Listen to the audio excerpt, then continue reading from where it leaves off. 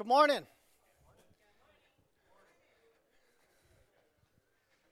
Well, it was like a good morning wave, like at the baseball game. Good morning, good morning, good morning, good morning, good morning, morning. Start the good morning wave. Can I give you guys a couple of announcements before we get into the study today? Here we go. Boom. First of all, welcome to church, everybody.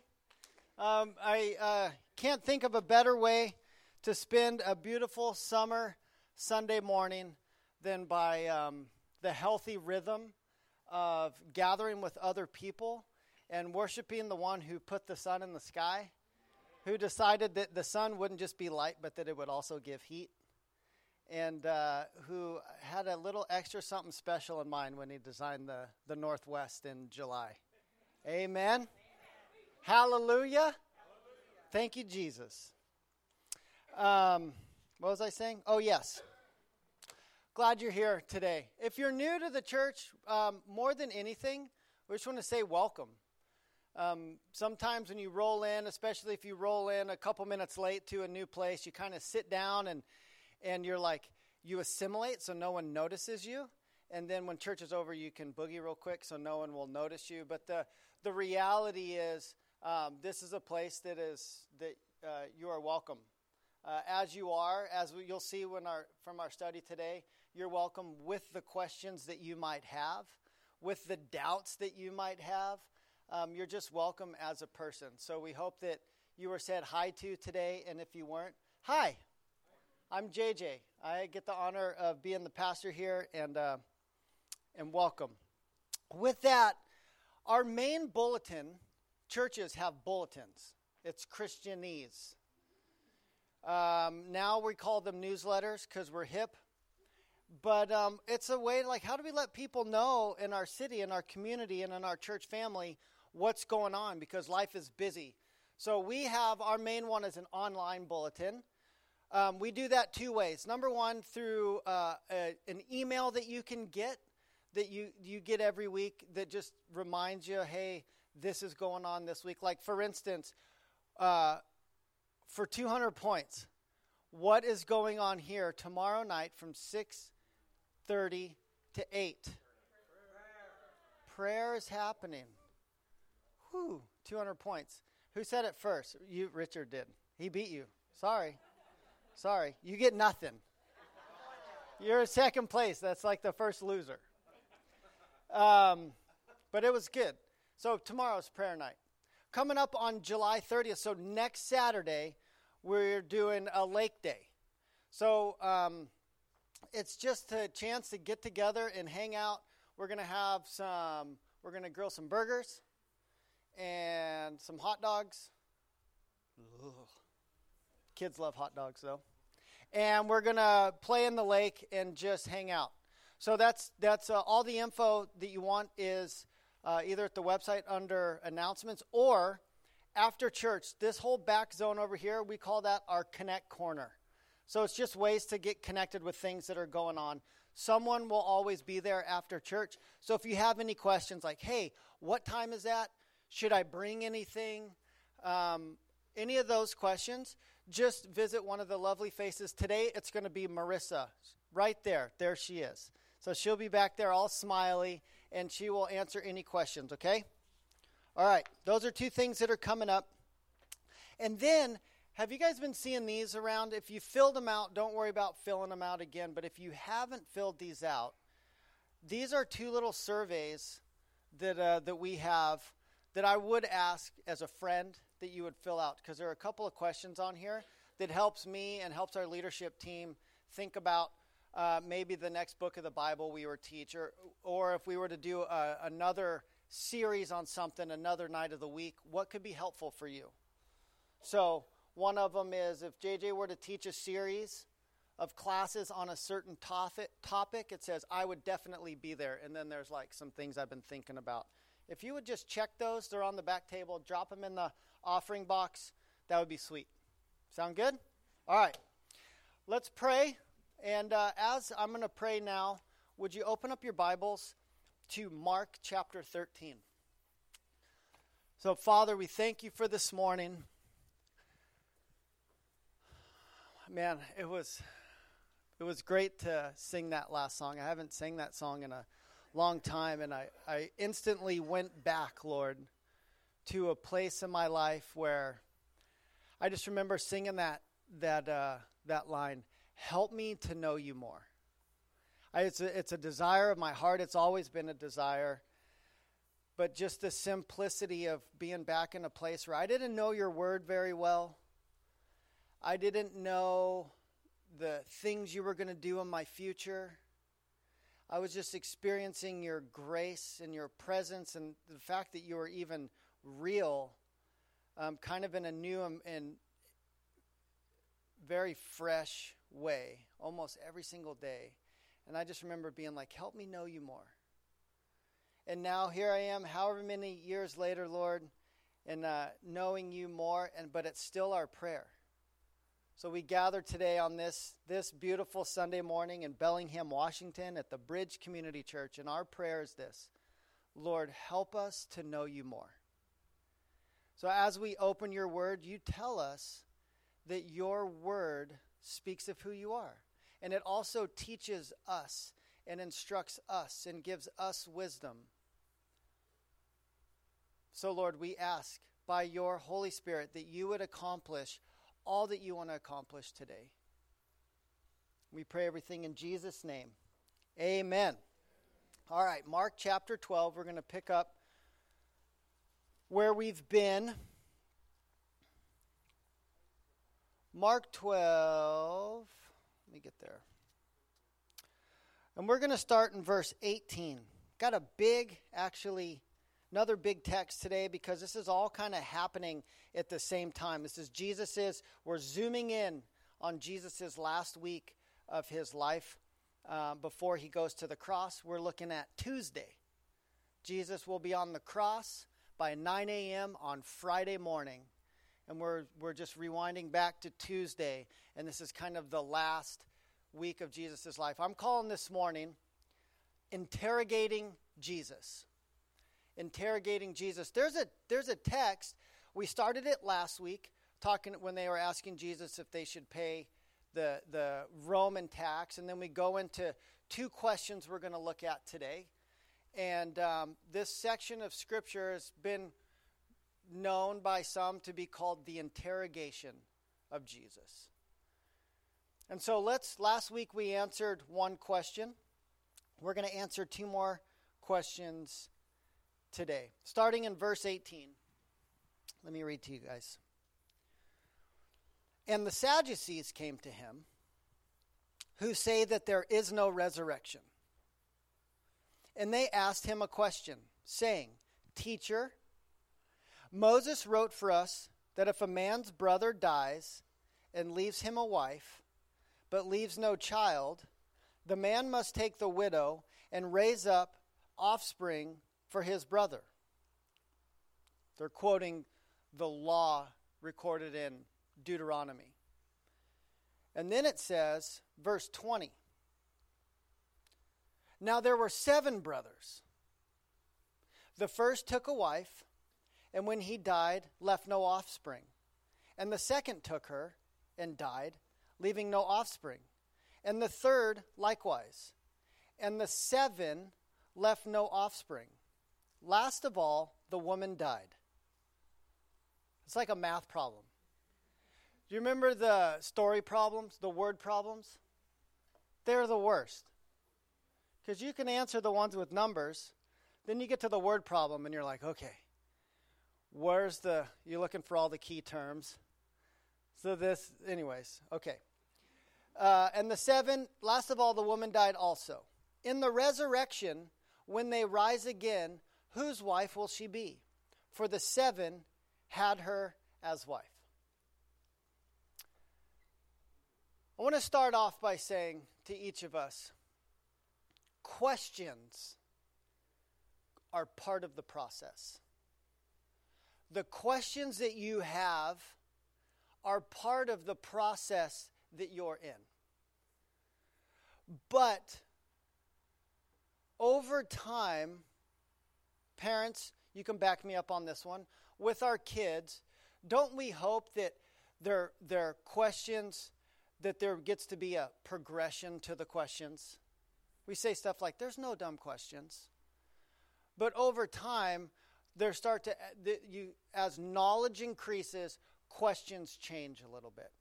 We're going to look at two types of questions today. And what we want to look at is not so much what the question is, but where the question comes from. So this first one, I'm calling this the hypothetical question. The second one, we're going to look at more of a genuine question. And we're going to look how to spot the difference. Number one, for when we are coming to God, are we coming to God hypothetically speaking? Or are we coming to him with a genuine heart and openness? I'm going to say this first question is a hypothetical question. If you look at it, again, let me read it. Now let me put it in the tone that I believe that this situation went down. And the Sadducees came to him, who say that there is no resurrection. If you're a Bible student, underline that. Who say that there is no resurrection. When you're trying to describe who the Sadducees are, but different than the Pharisees and the scribes and the Herodians and all of these names that we hear that sound like historical figures, the Sadducees were sat very highly in the political structure, and they helped govern and make laws of the land. But one of the main differences, they didn't believe in an afterlife. Who say there is no resurrection. Sort of, this is what you get. So do what you can, because this is what you get, and when you die, it's over. They believed and lived according to the first 5 books of the Bible. 5, Penta. You can think of the Pentateuch.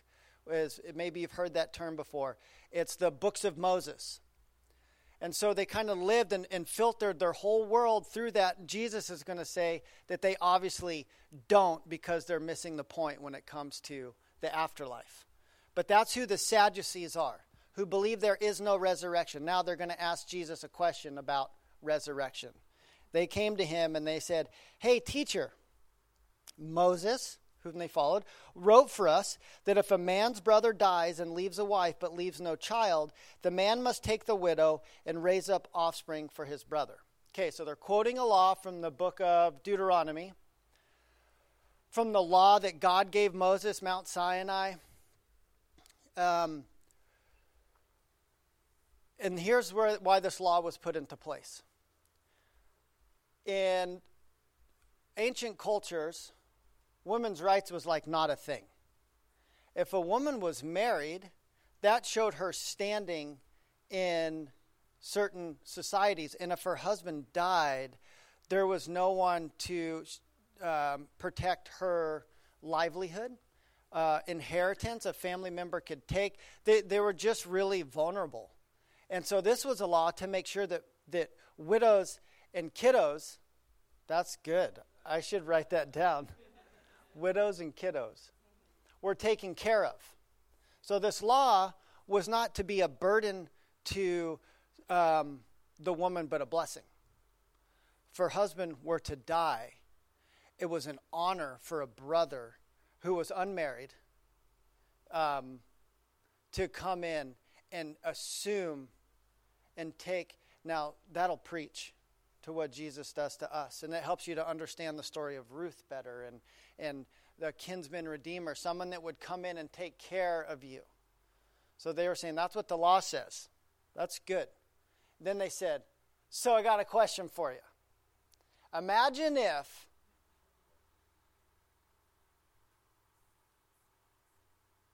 there were 7 brothers. Okay, not just one, but let's say there were 7 brothers. The first one dies, no kids. Second one comes in, marries her, no kids. He dies. Third one comes in, takes the responsibility. He dies, up to 7 of them. So regarding the resurrection, when she gets to heaven, who gets her? That's the hypothetical question. And it's coming with an attitude of disrespect and disregard. The Sadducees, like the others, wanted to embarrass Jesus with their questions. So with this trick question, they were able to show their doubts concerning the resurrection of the dead or the afterlife. Now, when we interrogate someone, we are looking at things strictly from our point of view.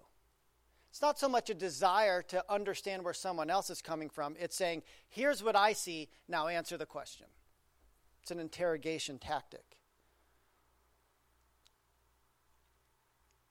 We make a mistake as people. Now, I want to talk about us to God, and then I'll tell you the other one after that. We make a mistake as people when we try to get the kingdom of God to fit into our already built framework. Meaning when you come to God and you've already built in your mind what he is like, what his kingdom is like, and then you try to get him to fit into that, the tone and manner in which you ask questions is an interrogating manner. Hey, Jesus. What you hear things like, I would never serve a God who? How could a God of love who? You're making assumptions about who God is, and then you're trying to fit him into that spot. It's a hard place to come to Jesus because it never ends up well because you're already coming in saying, you know who God is already. That's what's going on here. And the second one, I'll just say it now, and I'm going to kind of interweave them because I'm always thinking about when we read the scripture and we're studying God's word, this is how we relate to God, but a lot of times it's also how, you can call it the world or people who don't walk with Jesus, but they're doing this with, if you're a follower of Jesus, you've had some of these experiences. People have preconceived notions about who Jesus is, what the church is, based on all sorts of things, and so you can feel interrogated. Let me give you an example. I was on the chairlift one time, and I had a Jesus sticker on my board. Remember the SFC Jesus stickers? Okay, so I just had a sticker that just said Jesus on it. I put it on my board. For me, I had Jonah's name written on my front binding and Ollie's name written on my back binding. So it was like when I look down at my feet, when I strap in, I'm weird, and I like to think about the things that are real important in life. I'm grateful, and I just looked down, and the Lord's name was on there. Anyways, I was on the chairlift, and someone looks over one day it was a powder day. I was up at Baker. It was just dumping snow. It was fun. And someone looked over, and they were like, Jesus, huh? And I was kind of like, good morning to you too. But I didn't. I'm like, yeah. And he's all, that's the dumbest sticker I've ever seen. I got an idea. And he goes off and he talks about, why don't you put all these other religious people's, sticker on the board and then put all the stuff. And I was like, clearly he was coming from a place of preconceived notions about who Jesus is and therefore who I am.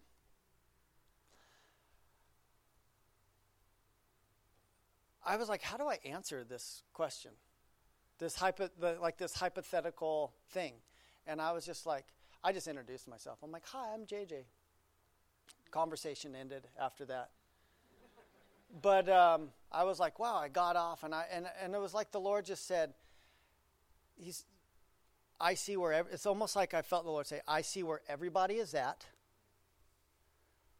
Like he knows where everybody is at. And they're not all in the same place.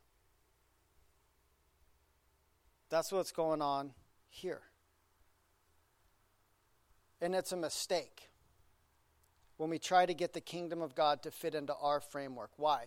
Because the kingdom of God is built on a whole different foundation than the things of this world. They asked the wrong question. They had the wrong motives. They wanted to trap him, and they were trying to make him look like a fool. Jesus is going to point out two things that they missed, as do most hypothetical, sort of out there questions that people have about the things of God in the kingdom of God, the purposes of God. Here's what they missed. They missed what God said and who God is. My eye itches. This is where a lot of people are at. They miss what God said and who God is. Check this out. Verse 24. And Jesus said to them, is this not the reason you are wrong? So he says straight up, you're wrong. They didn't say, am I right? They were telling him to prove that he was right. And he said, you're wrong, and I'm going to tell you why. Is this not the reason you are wrong? Because, this is a great verse to underline, you know neither the scriptures nor the power of God. Here's why you're wrong. You don't know the scriptures, and you don't know the power of God. Your question is off base because you're off base. Verse 25. For when they rise from the dead, saying that there is life after death, they neither marry or are given in marriage, but are like angels in heaven. And as for the dead being raised, have you not read the book of Moses, in the passage about the bush, how God spoke to him, saying, I am the God of Abraham, and the God of Isaac, and the God of Jacob? 27, verse 27. He is not God of the dead, but of the living. You are quite wrong. Now, there's a lot in that little chunk right there. Let me give you the street level what's going on, because we want to look at also the next question that's happening after this. What are they missing? They did not know the scriptures. They said they followed the first 5 books. Jesus is going to say, you obviously weren't paying attention, but here's what they did not know what the Bible said. Isn't that often the case when people say, how could Christians this or this and that? It's like, people say, well, the Bible says, and this. I'm like, the Bible, that's not what the Bible says. That's not what God said. But is it not the thing that the devil most wants to attack more than anything? He did it in the Garden of Eden. It was his first tactic. It's still the most powerful. Did God really say? Didn't he really mean more like he tries to change what the Word of God said? And if he can change what the Word of God says, he can change people's opinion of what God meant, of who God is. This is what Jesus is saying. You don't know what God said, and you don't know who God is, the power of God. Here's what he says about not knowing the scriptures. For when they rise from the dead, they neither marry nor are given in marriage, but are like angels in heaven. Now, remember, we're talking about a wife, a hypothetical, a wife, 7 different husbands. The question is, when they go to heaven, if there is such a thing, they might have been like, who gets her? Jesus doesn't answer the question. He says, it's a wrong question. But now he's going to teach something that we're here, we're going through it. I want to point out a couple things about this particular thing Jesus says. First thing, when we stop breathing here, life doesn't end, but it ends as we know it completely. It's different. You can read this right here and you're like, wait, that sounds different. For when they rise from the dead, they neither marry nor are given in marriage, but are like angels in heaven. Miracle on 34th Street, is that the Christmas movie? And it's like, every time a ring bells, an angel gets his wings or something. That's not to make fun of the movie, but you don't turn into an angel when you go to heaven. You become, if you don't turn into an angel and you become like an angel, what does that mean? What is he talking about? Well, what are angels? Angels are individuals. They are eternal beings. They are in different ways in service to God. They're not bummed out. They're not like, oh, this job, just God's so demanding. It takes all of my time. I have nothing else to do. There's a joy that is not experienced here. So at the street level, Meaning like, you guys know what I mean? Like not at like the 5th floor of people have been thinking and breaking this down forever. But like the reality, what Jesus is saying on this Tuesday in the temple, is he's saying, you guys are missing the point, because it's not who gets her, whose property is she in heaven, which one of the 7. It's a whole different thing. People aren't, we're not going to perform wedding ceremonies. There's going to be one wedding ceremony in heaven, and that's with the groomsmen, the Lamb of God, and the people of God, which is called the bride of Christ. It's going to be different. Jesus moves it from hypothetical to real. Life doesn't end, but it does change. And personal interpretation of this verse depends greatly on how good your earthly marriage is. For people who are not married or given in marriage, some people are like, hallelujah, hallelujah. Because maybe your earthly marriage is bad. And this is your chance. You're holding on. They're not married or given in marriage. And you're like, yes! It's like God's way of saying divorce is okay once I die.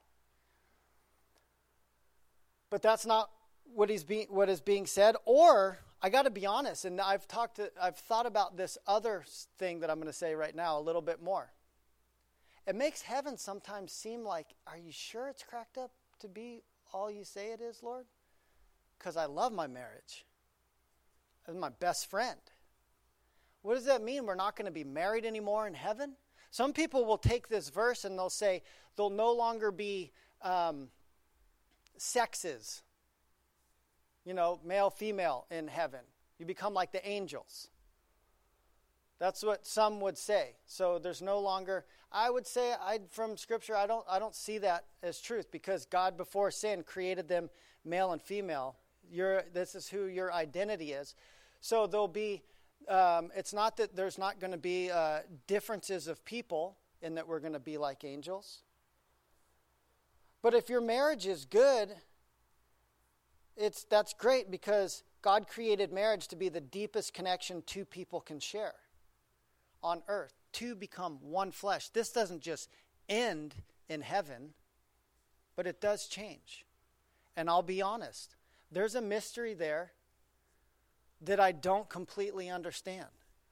But there's a lot of mysteries about trying to walk with Jesus and the kingdom of God on earth that I don't totally understand. But I do know that the Bible says everything we do now is partial.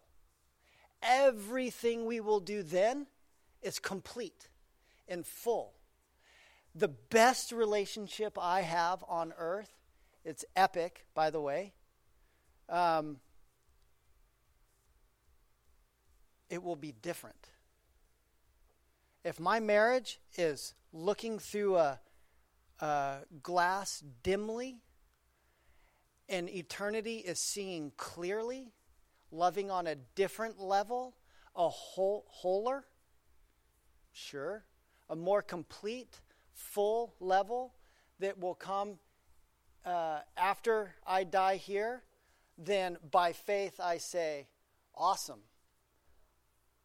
But it doesn't mean that you're no longer friends, that there's no longer a special connection, that you won't have something special with your spouse or a family. But somehow, when sin is removed and we're all standing together in the presence of God for eternity with the angelic realm, and there are no limitations to knowledge or love, there's something that's going to be more complete. Jesus is coming against the hypothetical, and I don't even think it's in my notes, but do you notice with these men's questions, there isn't a thing in there about how this woman felt? Could you imagine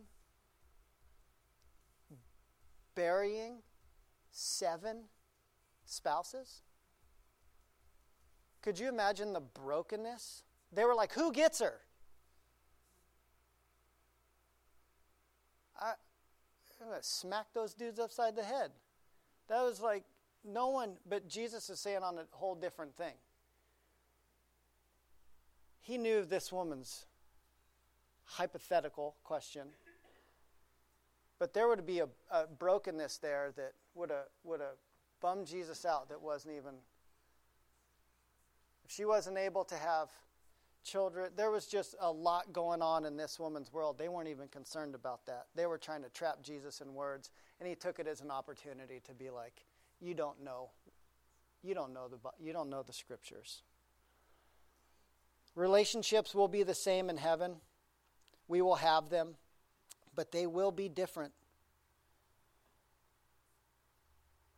Second thing he says is they did not know the power of God. That is, who God is. So they didn't know what God said or who God is. Look at verse 26. And as for the dead being raised, have you not read in the book of Moses? So they believed in they followed the first 5 books of the Bible. In the passage about the bush and how God spoke to him, saying, I am the God of Abraham, the God of Isaac, and the God of Jacob. That's all a question. So he's asking a question back. As far as the dead being raised, it's not an if, it's a when. He says, haven't you read when Moses was walking in the burning hot desert, when he was walking in the desert? After he fled for his life, after he was raised in the palace, Moses finds himself out being a shepherd in the desert for 40 years. Oh, there's such a good message about contentment in there. It's not found in the palace. It's found in the presence of God. Anyways, I'll preach that one another day. But he was out walking in the desert, and as he did, he stumbled across a bush. It was on fire, but it wasn't being consumed. They would have known this for sure. It's part of their heritage and part of their identity as a people. And they were like, yeah, of course. And so Jesus said, remember how God spoke to him? And this is what God said. I am the God of Abraham and the God of Isaac and the God of Jacob. Not, hey, Moses, I was the God. He didn't say I was the God. He said I am the God. He is not God of the dead, but of the living. You are quite wrong. You know, when God spoke to Moses in the desert, Abraham had been dead for 400 years, 400 and some odd years. And Jesus said, I am the God of Abraham, when he spoke to Moses. He was speaking to Moses who he was. And he says, I am, saying that I'm still Abraham's God. He is still mine. Yeah, he's been dead for 400 years, but I got him. He's with me. As Jesus was speaking this on the Tuesday in the temple court, Abraham was still alive, even though at this point he had died a couple of 1,000 years before. So they're giving him a hypothetical. He's like, actually, you don't know what you're talking about, because it's going to be different in heaven than the framework that you've laid out for me. It's going to be better. Oh, and Abraham, he's doing great. So is Isaac. So is Jacob. So is Sarah. Who's Sarah? Abraham's wife. So is Rebecca. Who's Rebecca? Isaac's wife, right? Rebecca. Yes. So is Rachel. Who is Rachel? Jacob's wife. See, it's not just the people that they were thinking about. It's all people. All people that have gone before us in faith are doing just fine. As a matter of fact, they are seeing things fully, clearly. And it's like, well, what if they had a message? What would they say? And I believe they would be like, just keep going, keep trusting, because God has got it dialed in way more than you could think. So much so that we have a scripture that says, more than you could ask or even imagine is what God has in store for those who love him and follow him. Hypothetical questions. They often come from an extreme example of trying to get God to fit into our framework. When you approach God, especially if you're given to worry, if you have experienced trauma, it's easy to approach God with an already built framework, as if God's already going to let you down before you start talking to him. He's already not going to come through before you start talking to him. He's already mad at you before you come to him. We have these things that we built. Don't put hypotheticals in the front. Just approach Jesus for who he is. We'll look at a genuine question in a sec, but we want to approach Jesus for just who he is. He's the King of heaven and earth. He's the one who writes the living words. He's the one who hears your prayers, who knows your name, even if no one else in the world does. He sees your circumstance, and he has plans.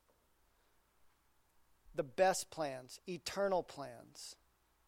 And this also helps us to respond to the type of questions that we get from people. Sometimes a question is so out there, so filled with preconceived notions, it's hard to dialogue with someone. And you end up getting in maybe an arguing match. You ever argued with someone and then about 5 minutes in, you're like, I don't even know what we're arguing about, but I know that we are arguing about something. Every married person in here is like, yep. Sometimes it's like that. And I've had all these arguments. I'm like, are we really arguing about some like weird thing? Man, what this person needs to know is what the Bible really says and who God really is. And I love that that's what Jesus boiled it down to. Let's look at a genuine question now. Let's move from hypothetical to genuine. First of all, how do you know what kinds of questions are genuine? Well, is there a desire to learn something or just to talk? That's always. Is it conversational in nature? Is there a difference from, hey, let me ask you something, or, hey, can I ask you a question? Is it conversational in nature? And is there room for Jesus to actually answer? Let's look at one. Verse 28. And one of the scribes came up and heard him disputing with one another, and seeing that Jesus answered them well, he asked him, which commandment is the most important of all? Now, this account is given in all the synoptic, synonyms, Matthew, Mark, and Luke, the synoptic gospels. And if you look at each one of them, sometimes there's like a splash of color here, a splash of color there, that just really adds to the fullness of what's going on. If you look at it in Matthew, it says the Pharisees were watching, because the Pharisees and the Sadducees, they weren't like friends. They were against each other. So they would wait, and they're always looking to see when someone else was down, they would come in and like try to kick them. So Jesus just answered the Sadducees really well, like shut them up. And the Pharisees are like, oh, snap, he got them. Now it's our turn. So they come rolling in, and it says, when they saw that Jesus had silenced the Sadducees, then they came in. And this guy who asked a question was a scribe. As a matter of fact, he was a lawyer. He was an expert in what the Bible says. That was his whole life, an expert in what the Bible says, and communicating what the Bible says to people, what the Old Testament said to people. And so he came up and he said, which commandment is the most important of all? This guy's life was built around God's commandments, teaching them, following them. Traditionally, check this out, the scribes and the Pharisees, they spoke and lived 613 individual commandments of the Mosaic Law. So their world was written around 613 rules. There was 365 negative ones and 248 positive ones, negative ones. Don't do this. 365, one for every day of the year. When you wake up and you're like, don't do this. Got it. Off for my holy day. 613 laws is what they... Now, they believed that they were all binding, But they assumed a distinction between the weightier laws and the lighter laws, and a lot of their life was lived in the realm of arguing over which ones were real important, which ones were sort of important, which ones were not as important, and then telling people as someone would come to them and be like, oh, I did this, and they would kind of weigh it out and be like, well, that's pretty important. Here's, the sacrifice that you should make, and so they're always arguing which ones are the most important, which ones are lighter. So he comes and he was like, which is the most important of all of them? And I think you have to read between the lines a little bit here. Listen to the tone in the conversation like the other one. But I think that this man perhaps had been thinking a lot about this. Which is the biggest commandment of them all? It's a pretty specific question. Maybe he'd spent a lot of time in his life being like, man, there's a lot of laws. There's so many. Can someone follow them all? What is the most important? And really just from this place of, in his own life, trying to figure out if there was more to faith than just living according to 613 laws of right and wrong. Jesus answered him, and here's what he said, verse 29. Jesus answered and said, the most important is, hear, O Israel, the Lord our God, the Lord is one. And you shall love the Lord your God with all your heart, with all your soul, with all your mind, and with all your strength. Verse 31, the second is this, you shall love your neighbor as yourself. There is no other commandment greater than these. Now, he didn't say, you are wrong, and here's how you're wrong.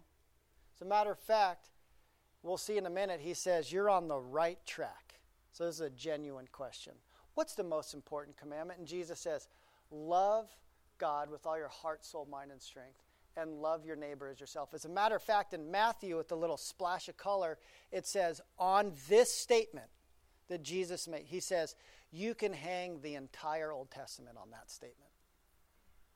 You can hang all of the law, all of the prophets, all of the things that were written about the one that was to come, and you can hang them all on this. Love the Lord your God with all your heart, soul, mind, and strength, and love your neighbor as yourself. He actually quoted what is known as the Shema.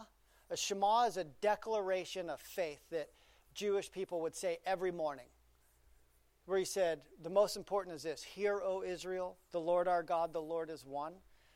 It's taken from Deuteronomy chapter 6. And let me read it to you. Hear, O, Deuteronomy 6, verses 4 to 9. Hear, O Israel, the Lord our God, the Lord is one. You shall love the Lord your God with all your heart, and with all your soul, and with all your might. And these words I command you today shall be on your heart. This is talking about giving of the law. You shall teach them diligently to your children. So good. And you shall talk of them when you sit in your house. So good. And when you walk by the way, and when you lie down, and when you rise, you shall bind them as a sign on your hand. Bracelet, WWJD. Any of those in the house? No, it's not anymore. A few years ago, there would have been a lot of them. Write them as a sign on your hand, and they shall be as frontlets between your eyes. You shall write them on the doorposts of your house and on your gates. It's a beautiful scripture. And they would say that every morning. It'd actually be a great thing to say. You know what they did? The Pharisees took this so literally that they wrote this verse on a little piece of parchment, and they wore it in a box on their forehead where it says, bind them as frontlets between your eyes. They did it. They wrote it down, and they wore, it's called a phylactery, and they would wear it on their heads and walk around, and it was kind of like a sign of like, that person loves the Word of God. They are literally duct taped it to their forehead. Fashion over function for sure. You can tape the Word of God to your forehead all day long and miss what it's saying. They literally wore it on their forehead. But what Jesus is saying is all of God's laws are fulfilled in Jesus, not us. We can't fulfill any of them. But if we give our lives to Jesus, we place our faith and our trust in him, we fulfill all of them. Why? Because Jesus fulfilled the law perfectly. In him are fulfilled all of the law and all of the prophets. And as we love him with our whole being, our heart, our mind, this is talking about all of who you are. Your emotions, your priorities, the things that bring strength and security. That's why we talk about giving financially. It's not that I can buy a sweet car or something. It's that you are able to worship God with all of your heart, soul, mind, and strength, and receive from God, as you love God and love others, just the outpouring of God's wholeness and peace in your life and prosperity in a heavenly way. It's to not just learn more about who God is, but like know Jesus more. That's the whole point.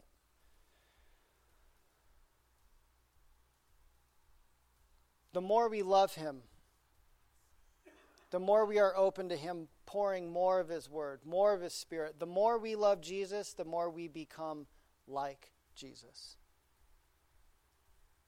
The more we become like Jesus, have you noticed this trend? The more you start to see other people through Jesus' eyes. To where you look at someone and they're not an enemy to battle, but rather a possible brother or sister. Where someone, because of their background or upbringing or past mistakes or all of these things, you're not like, oh, I'm so different than that person. Our natural outpouring is we start to see like, I am so alike that person. As we love Jesus, it's not just about what we do. It becomes about who we are. Check this out. The scribe said to him, by this simple statement, by the way, this profound statement, Jesus took the entire law, 613 of them, and the way people live based on the Word of God and the sacrificial system, the way they approach holiness, their sin, all of it, he distilled it down to two things: love God, love people. The man responded. This is why I think the guy had been thinking about it a lot. Because here's what he says to Jesus. The scribe said to him, "You're right, teacher. You have truly said he is the one, and there is no other besides him. And to love him with all the heart and with all the understanding and with all the strength, and to love one's neighbor as oneself, is much more than all burnt offerings and sacrifices." God met him where he was at and answered a question, and the guy's like, man, you're right, I've been thinking about it. To love God with just to be with who I am, and to love my neighbor as myself. Now, Jesus has another teaching on who's your neighbor. Spoiler alert, it's not the person who looks like you, who votes like you, drives the same car as you do. Like, it's a Jeep thing you wouldn't understand. Sometimes we think that it's a Christian thing you wouldn't understand. Well, help them understand, because that's the whole point. The people of God are supposed to help people understand.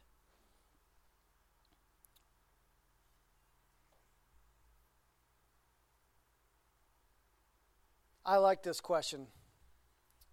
So I think it was from a place of really not wanting to fit the kingdom of God into his own framework, but he was wondering, does the framework I have built up actually fit into the kingdom of God? It's opposite. It's a great way to approach God. Hey, here's where I'm at. Does this fit with what the Bible says and who God really is?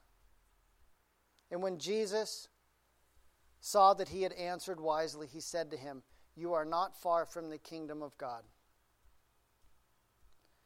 And it says in all three of the Gospels, in all Matthew, Mark, and Luke, it said after that, no one dared to ask him any more questions, to try to come against him the way he was answering. He said to the guy, "You're on the right track." What happened to this guy? No closure. I'm a closure person. When movies just end, I'm like, that's the worst movie ever. I want to know what happened to the dude. Did he live happily ever after? You know, sometimes I think that the Lord leaves things open because then we can't draw conclusions about that dude. Well, did he get it figured out? Did he give his life to Jesus the way I was told that someone has to give their life to Jesus? Was it more process? What did Jesus mean when he said you're on the right track? You are not far from the kingdom of God. And he just kind of, sometimes Jesus just leaves things out in the open.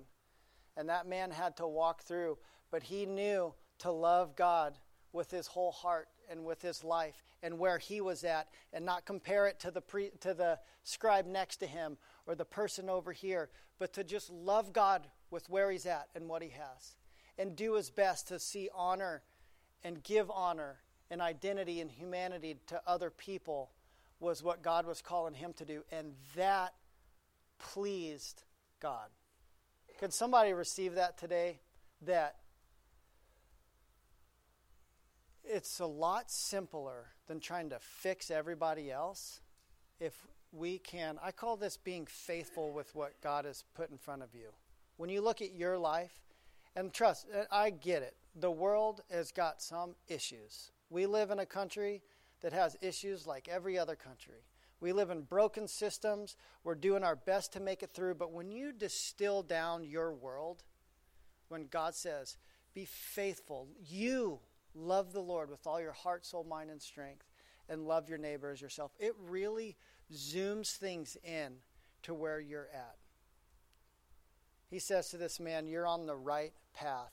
Let me tell you where I want to be. Jesus says, broad is the road that leads to destruction, and narrow is the path that leads to life. I just want to be on the right path. It's not the right program. Just walking with Jesus. God, I love you. Help me to understand what's going on in the world. I know I only see things partially, but will you guide us through this time? Will you, keep showing us who you are? Let me close with this one verse. I think it'll maybe ring true in a new way. Anybody been to any weddings yet this summer? Nobody yet? You've been to a couple? Did they read 1 Corinthians 13 at the wedding? Love is patient, love is kind. Well, you'll probably hear this. It's great verses, but let me read it in context of what we've been talking about today. 1 Corinthians 13. This is Paul talking. He says, if I speak of the tongues of men and tongues of angels, but have not love, I am a noisy gong or a clanging cymbal. If I have prophetic powers, and I can understand all mysteries and all knowledge, and if I have all faith, so that as to remove mountains, but have not love, I am nothing.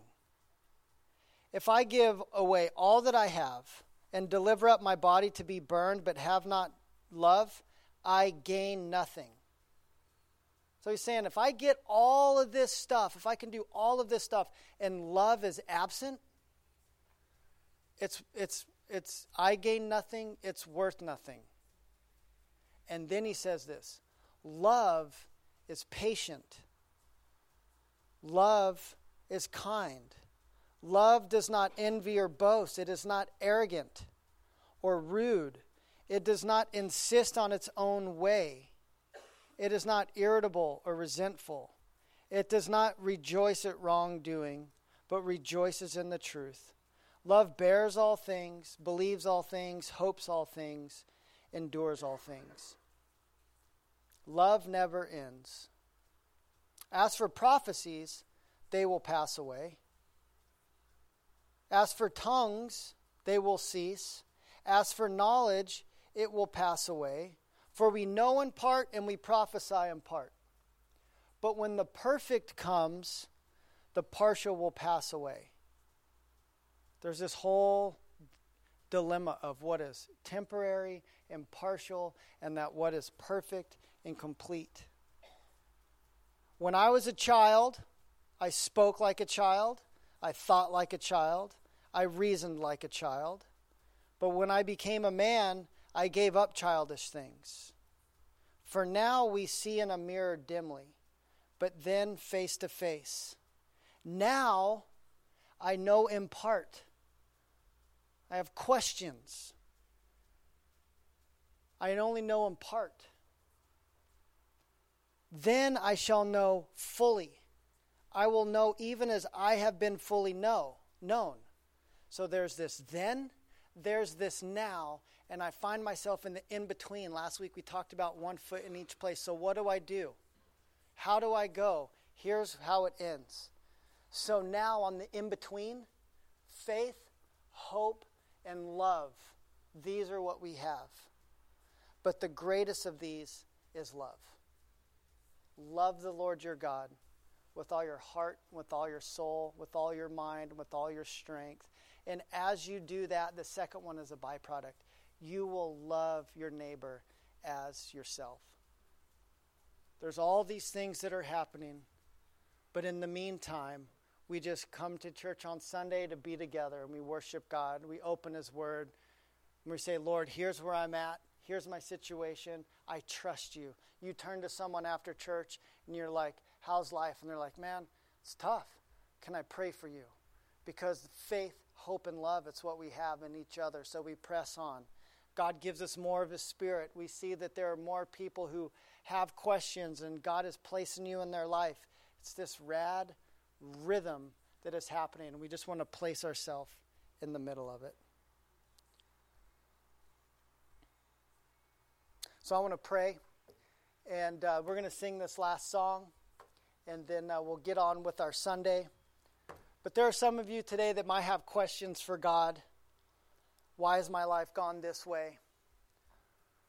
What happened to the plan that I thought that was going to come to fruition? Why these things along the way?